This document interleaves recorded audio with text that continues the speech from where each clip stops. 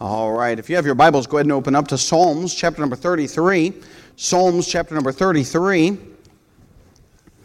This psalm is a wonderful psalm. It's I believe, some psalms in your Bible that you can just mark as, hey, this is a psalm to come back to be encouraged. And all of us, sometimes we need encouragement. Sometimes we go through rough spells in our life, and we just need something to look to be an encouragement to us. And this psalm probably would be a good one to mark down for that. At least I think so. And Psalm chapter number 33, and just to note this, Psalm 33 does not have a title.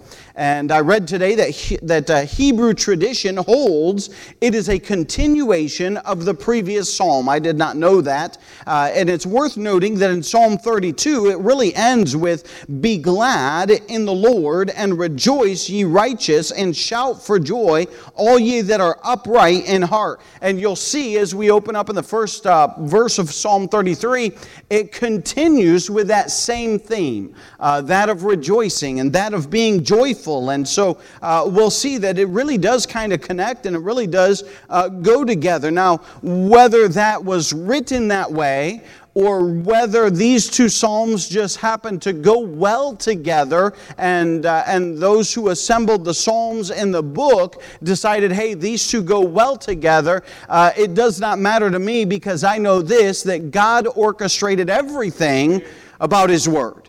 And so this you can know, that they go together because God wanted them to go together. So you can mark that down, all right? And that is very true. Psalms chapter number 33 and verse number 1, the Bible says, "Rejoice in the Lord, O ye righteous, for praise is comely for the upright. Praise the Lord with harps, sing unto Him with the psaltery, and an instrument of 10 strings. Sing unto Him a new song, play skillfully with a loud noise." Let's stop right there and let's have a word of prayer. Father, we thank You just for Your goodness to us.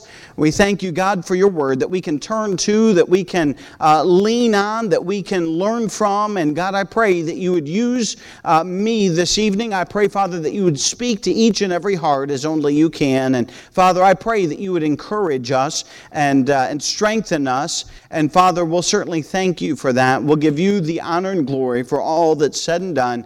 In Jesus' precious name we pray. Amen. I've entitled the message tonight, "When Deliverance Seems Delayed." And I have to put "seems delayed" because God's never late. He never shows up late. We think He's late. We're like, God, we're down to the wire, and this has got to happen now, and we're fretting, and we're pulling our hair out, but God never is late. He doesn't show up late. And so you say, well, what a strange title for the Psalms of encouragement. And towards the end of this psalm, you'll see where it comes into play, and you'll see that towards the end, he really kind of wraps it into that. But he gives us here in the beginning of this psalm, the first 3 verses that we read, really a call to rejoice. And you can see that very clearly. He starts out very boldly in the first word, "Rejoice in the Lord."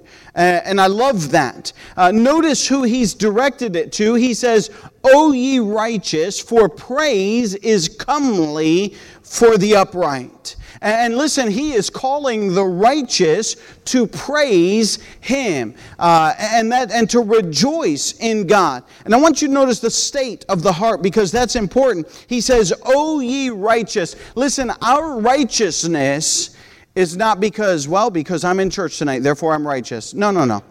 Our righteousness is not because, I put a tie on and I ironed my shirt and I put a coat on and therefore I'm righteous. No, that's not our righteousness. Our righteousness comes about from His shed blood. Just like we sang on, there's power in the blood.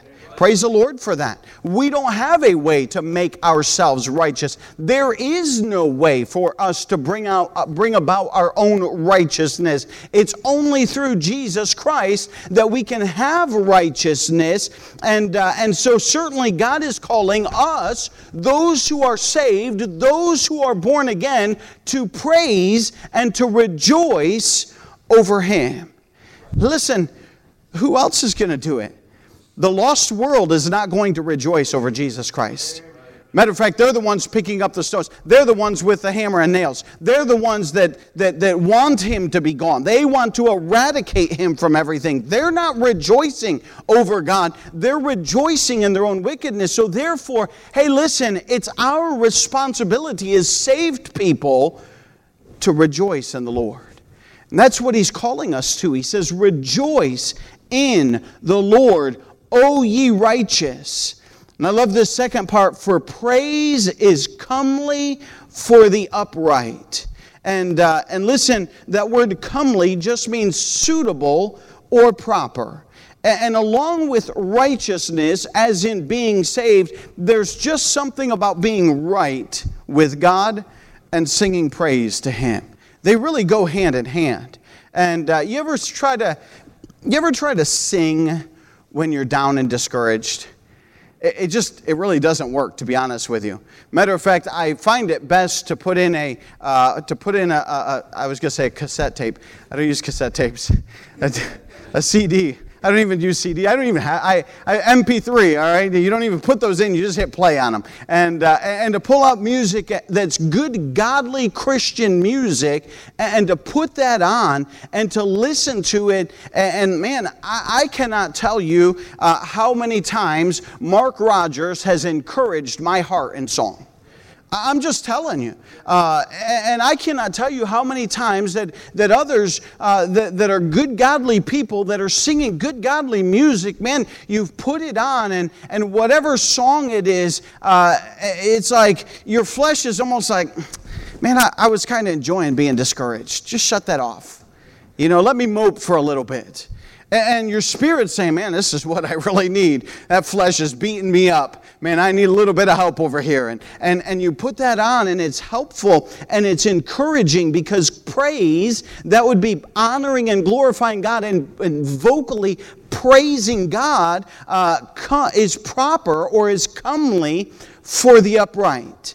And listen, it is a call, or a call to rejoice in the Lord is a call to be right with God. They go hand in hand. And so he's saying that, hey, there is a call to rejoice. We see the state of heart there in verse number 1. Notice the song in verse number 2 and 3.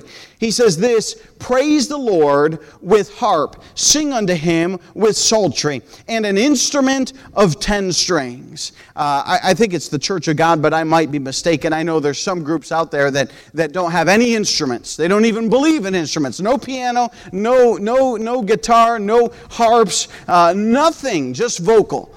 And I scratch my head at that all the time. Now, I like a good a cappella group. I mean, it's not that they're wrong, but to say no music is, I don't know where. The Bible's really clear right here. Praise the Lord with harp.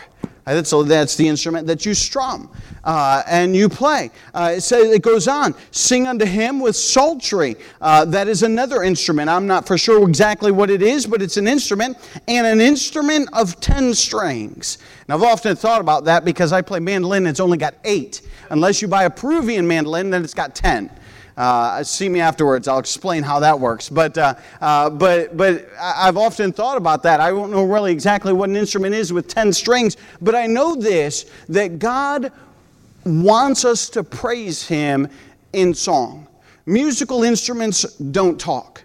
They make melody, they make music, they make a sound. And that's not to say we should not praise the Lord with our mouths, because we should, but we ought to praise Him with a musical instrument. As I was thinking about that, I thought, listen, if you have an ability to play a musical instrument, hey, He's calling us to rejoice and to praise the Lord with our musical talent that we have. And listen, that's developed, it's practiced, it's exercised. Not everyone, I won't say not everyone, but I'll tell you this, that probably 95, maybe 99% of the people who play instruments, they didn't just wake up at 5 and just sit down. They weren't a Beethoven automatically. They worked at it. They put hours into it. And they developed that talent. And God is saying, hey, if you've done that, or you have a propensity to do that, then you ought to honor and glorify God with that talent that you have. And so we see song and musical instrument, not just in musical instrument, but we also see it in the mouth. He says there in the middle of the verse, or verse number 3, sing unto him a new song.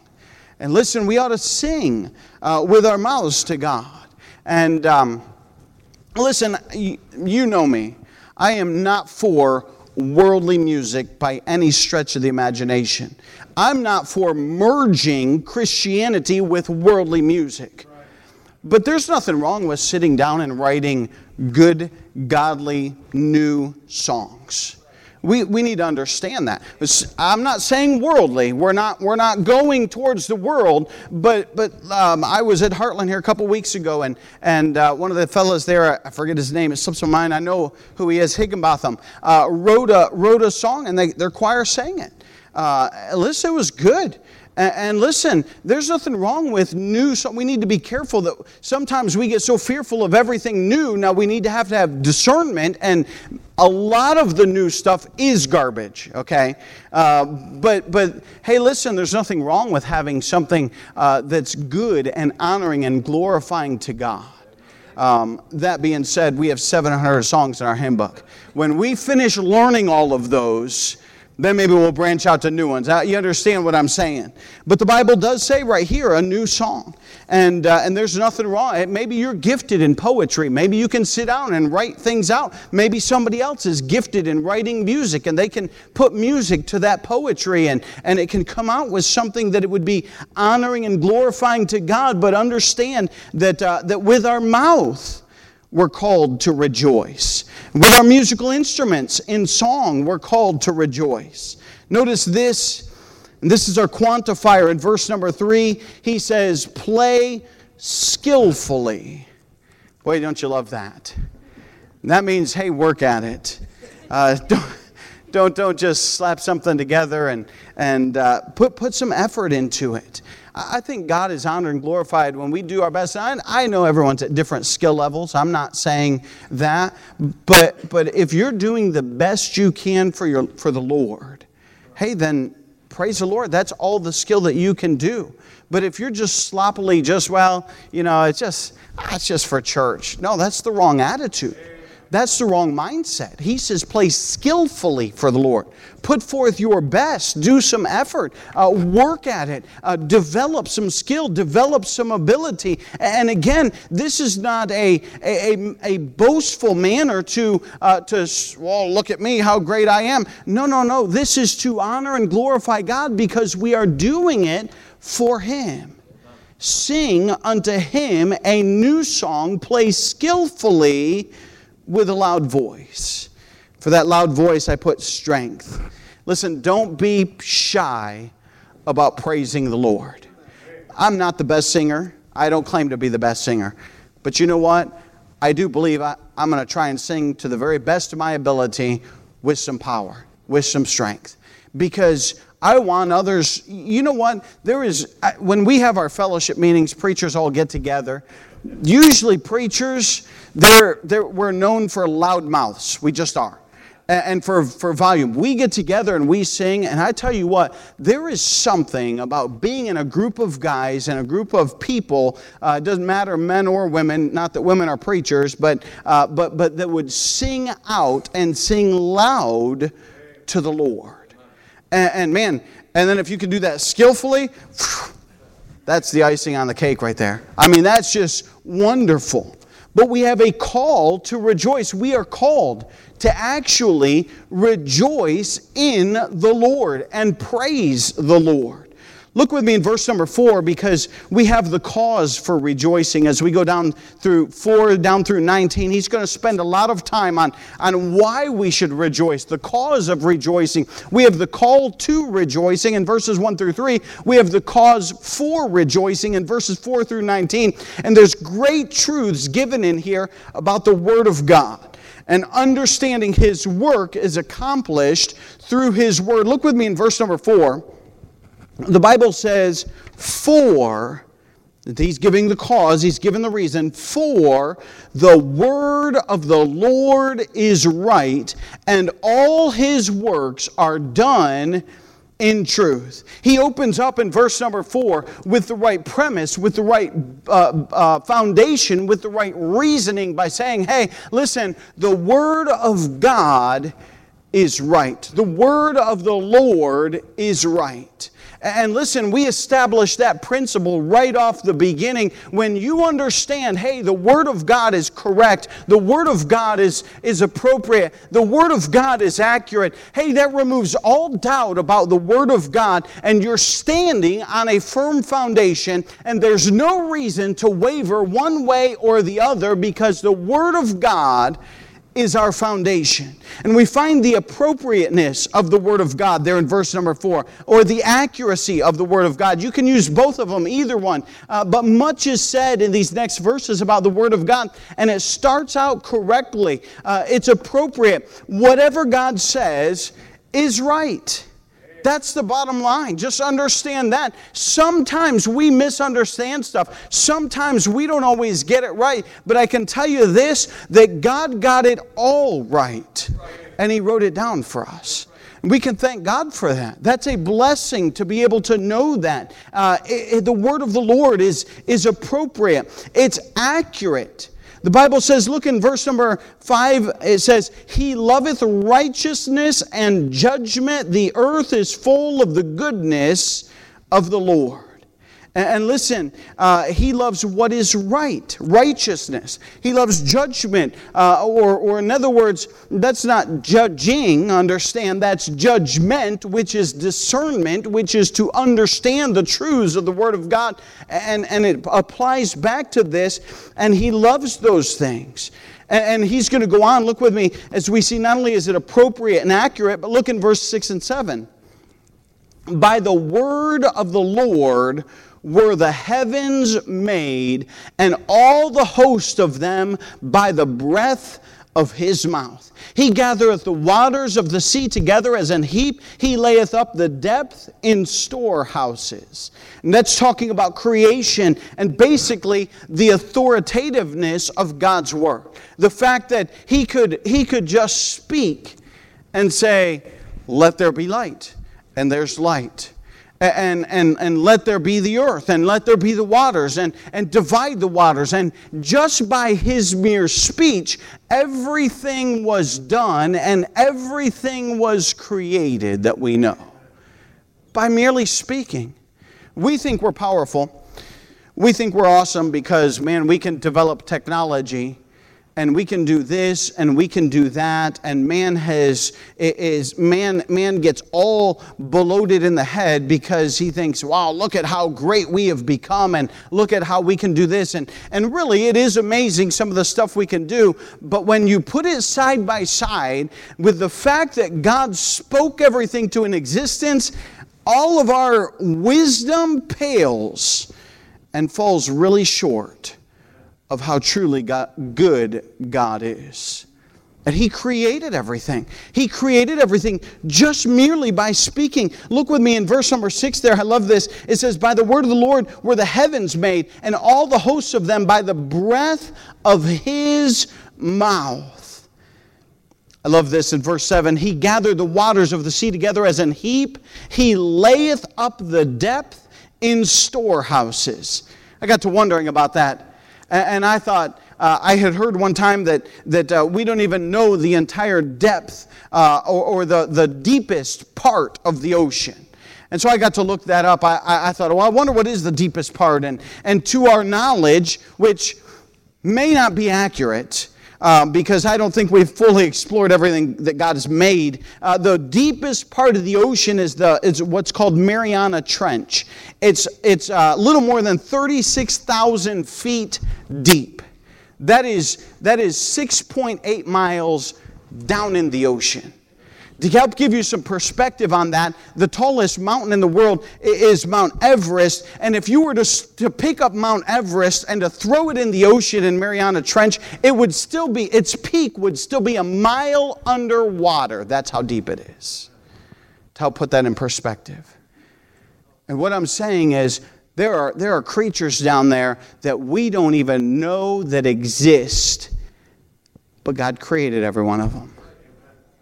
You understand how little we know when you put it like that and you start to think, we have not even explored all of God's creation right here on earth. I'm not talking about Mars. I'm not talking about going past the stars. I'm talking about right here where we live. We have not even fully understood the depth of God's creation. And what I'm saying is that makes Him and His Word that was able to just call all of that into existence authoritative.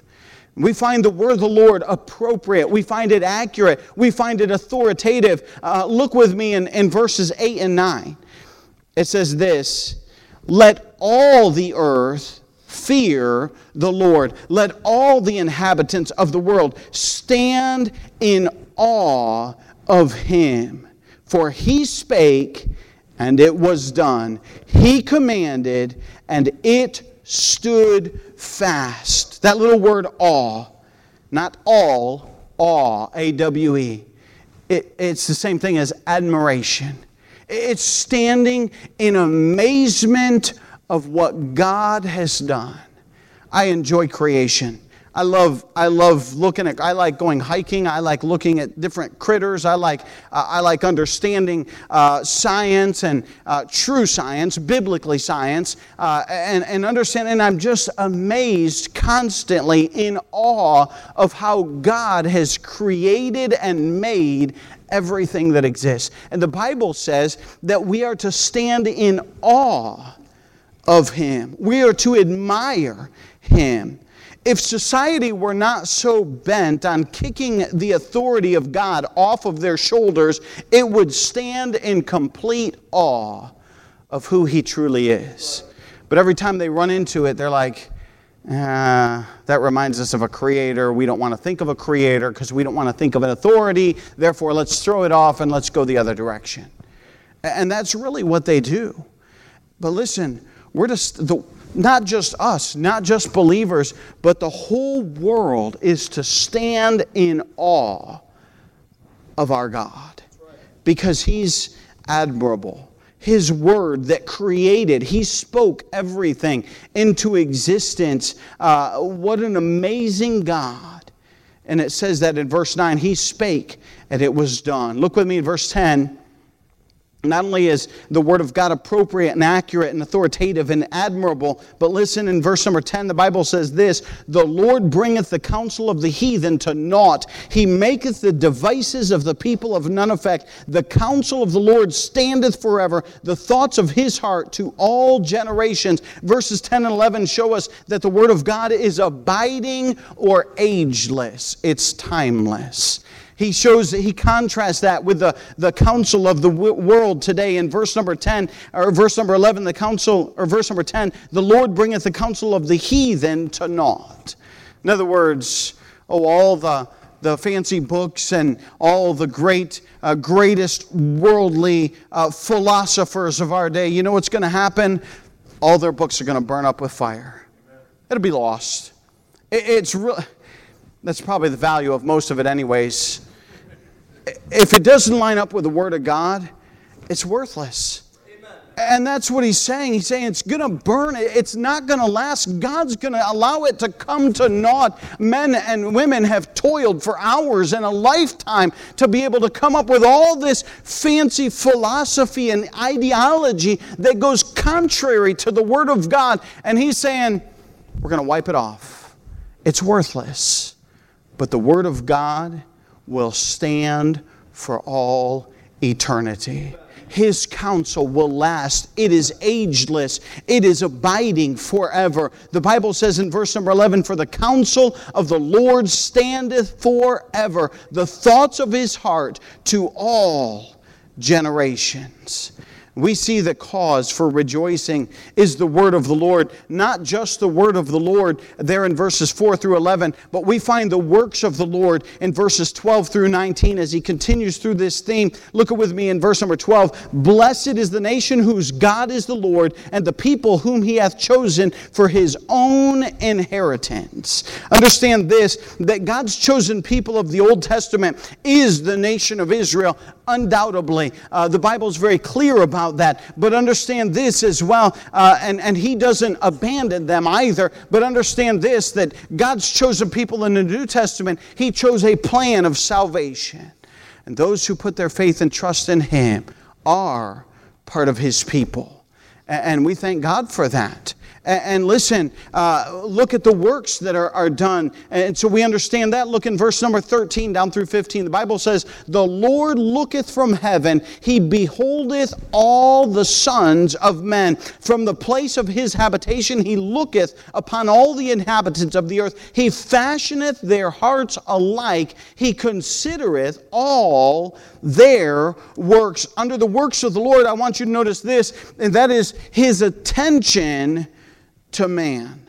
Look at, no one is left out in verse number 13. He says, all the sons of men. In verse number 14, he says, all the inhabitants of the earth. We're limited in our capacity and ability to pay attention to things. And there's only so much that we can keep in mind, and only so many things that we can maintain within our mental capacity. But listen, God's capacity is not limited. Matter of fact, he can keep track of everything that's going on in the earth at the same time. That's amazing. I can't keep track of what's going on in this room at the same time. I look over here and I can see these folks, but I can't see any of those. And they could be nodding off over here. And I turn over here and then you guys could nod off. And I'm looking at these guys. I don't have a capacity to be able to pay attention even to all the people that are in this room at the exact same time. But listen, the Bible is very clear that God doesn't miss a beat with anybody. He knows exactly what's going on. And he says that. It says that all men and all the sons of men, we may be limited, but God's not. Notice not only that, as we think about his attention, as we're thinking about the works of the Lord, notice this. He says there in verse number 13, he says, the Lord looketh from heaven. Look at verse number 14. From the place of his habitation. Can I say this? There's no blocked view of God. He's got a perfect view from where he's seated in heaven of everything. I'm reminded, we worked at a deaf school in Peru for many years, and there was they would let all the kids out on break. And they'd go out and play. And deaf people, if you're not looking at them, if they're not looking at you, you are not going to get their attention. You might catch their eye if you do this. This is how you call deaf people. You do this. A lot of motion. And they're like, oh. And they see that motion out of the corner of their eye. And one little deaf boy, every time break would be over, and the students, the teacher would go out like this. She'd wave her arms.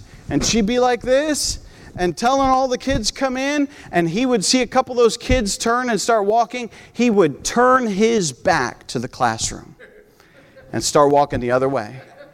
Because if you're deaf and you can't see him, you don't know what's going on. And he'd just start walking away and go play off in the corner as far as he could, because as far as he was concerned, he had blocked it out. And listen, God sees everything.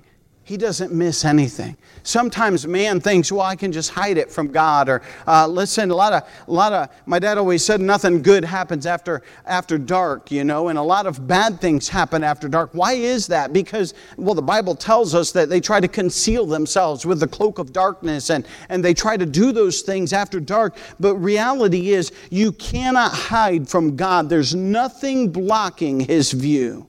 Look at verse number 15, because the Bible says, he fashioneth their hearts alike. He considereth all their works. We're talking about his attention and the works of God. And God pays attention to everything that is going on.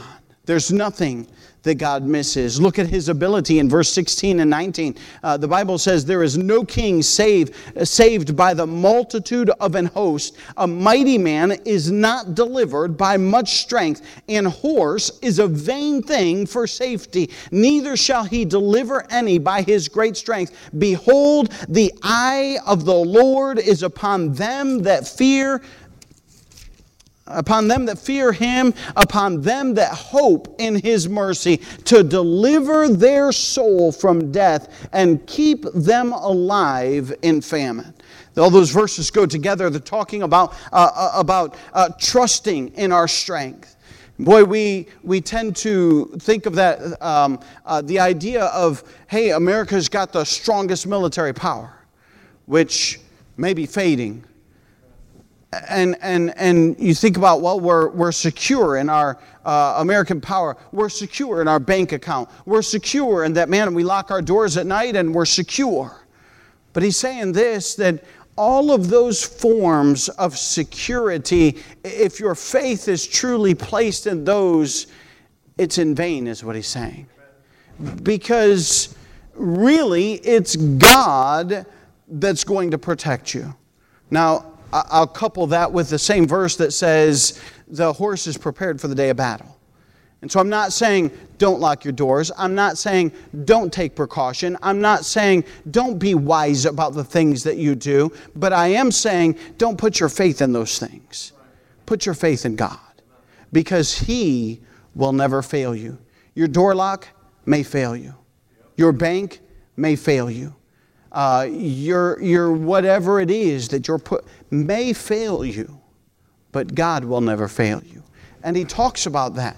That's what he's saying there in verses 18. He says, behold, the eye of the Lord is upon them. Notice this, that fear Him. Those that stand in awe of God. That's you and I. That's those who love God. And that's those who are looking to Him. And they say, His eye is, the eye of the Lord is upon them that fear Him, upon them that hope in His mercy, for the purpose of this, in verse 19, to deliver their soul from death and to keep them alive in famine. In other words, His ability to be able to care for us and uphold us when our faith is placed in Him. And I'm just saying that the works of the Lord are marvelous. And if we look at His attention and the fact that He knows what's going on, listen, we get discouraged because of what's going on.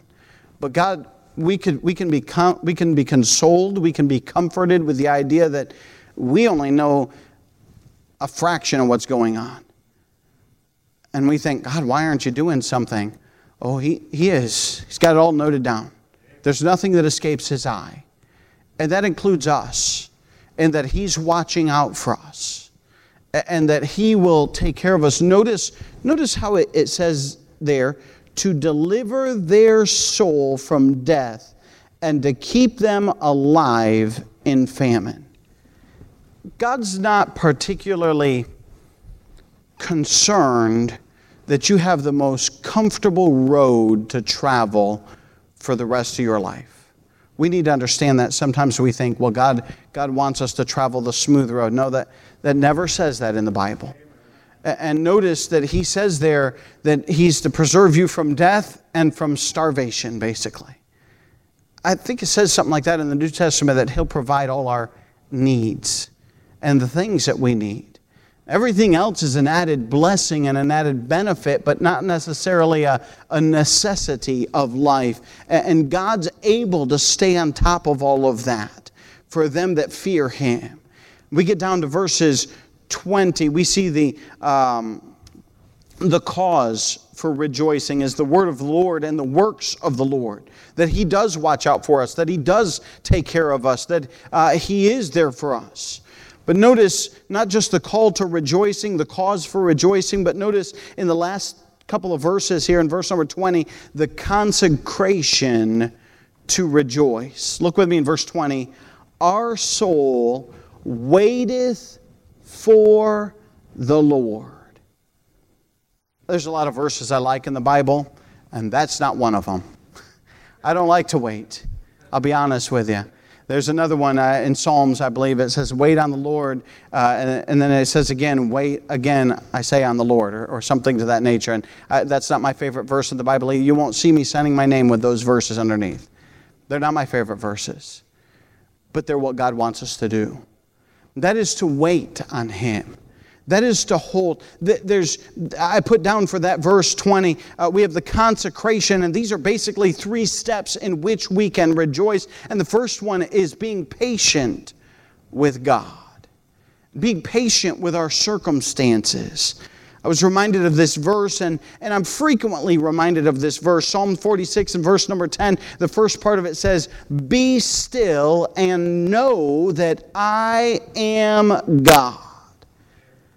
There's one thing I don't like to do in my life, it's to be still. I like to be active. I like to be doing. I'll sit in there and study for 15 minutes, and then I got to get up and walk around the building, and I go back and sit down and study. And I'll study for another 20, 30 minutes, and I got to get up and I got to go do something, and I distract. I like to be doing, but God says, hey, be patient and be still. It's probably one of the hardest things for some people in this world to do. That's just to say, God, I'm going to wait on you. We don't like that. I don't like that.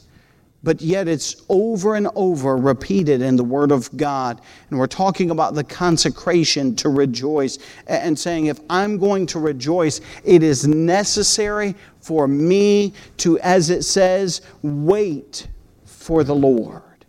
Why? Because He is our help and our shield. We need to depend upon Him. We find the patience in verse number 20. Notice this in verse number 21. For our heart shall rejoice in Him because we have trusted in His holy name. We find the praise in verse 21. That whole recipe for praise, verses 4 all the way down through 19, really give us all the reasons to praise God. And maybe those are things that we need to go back and revisit from time to time to remind us of God's goodness to us and how great He is and how He provides and how He takes care of us, because we frequently need reminded of those things. And if we do that, hey, while we're waiting, we can praise the Lord. I remember hearing, I don't remember where I heard it, was years ago, and do you ever get stuck in traffic? I don't know what it is. When I'm behind a steering wheel, being stuck in traffic is probably one of the worst things in the world. If I'm behind a steering wheel, that car needs to be moving. It just does. And being stuck there in traffic, and I heard one time, or getting stopped at a stoplight, or things like that. I heard one time, when you're stopped at a stoplight, it's probably some worldly thing, but it said just turn up the music and enjoy the time that you're there. And that stuck with me. And I thought, I get stopped at a stoplight and I'm fuming, I'm going to be late and I got to be there and I got this to do and I got that to do and all this running through my head and all of a sudden it's like, just put on Mark Rogers, it'll be okay, let Him encourage your heart, slow your life down a little bit, nothing's going to fall apart because you're not there. And we need that in our life, that while we're waiting through some of our difficult times, to just stop and praise the Lord and remember what He has done.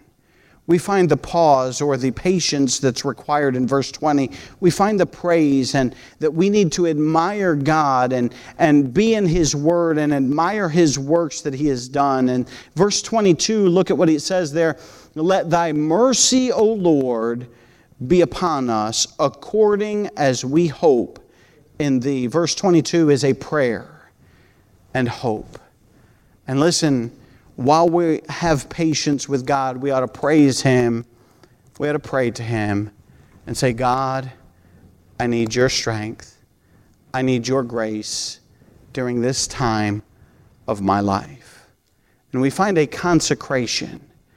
And we understand why it's hard sometimes to deal with God's delays. And He says, while you're delayed, hey, open up Psalm 33 and read about God's Word and how wonderful it is. Read about God's work and how wonderful He is at doing things. And just be patient and praise Him and pray to Him during that time when you're waiting. And it's not easy. I'm not saying it's easy. I'll probably preach this message. I'll probably have to save this message and go back to listen to it for myself. But in reality, that's what God is telling us in Psalm 33. And we need to be reminded of those three simple things: to be patient or to pause, to praise the Lord, and to spend time in prayer. As we stand to our feet with our heads bowed and our eyes closed, we see the call to rejoicing, we see the cause of rejoicing, and we see the consecration of rejoicing in Psalm 33. Father, we thank you for your word. God, bottomless, endless wealth of wisdom right here in our hands. God, I pray that you would help us to apply it to our hearts and our lives and our minds. And God, it's not always easy. God, it's something that we need to practice and work at. But God, I pray that you'd help us as we trust in you. And God, I know everyone goes through hard times, everyone goes through struggles, everyone goes through difficult times in their life. And may we be reminded to trust in you, just to pause and to be patient with you and to praise you during those times, and God, to pray to you and turn our whole heart and mind and dependence over to you. Well, thank you for that. God, I ask all of these things in Jesus' precious name I pray. Amen. As our heads are bowed and our eyes are closed and the piano's playing,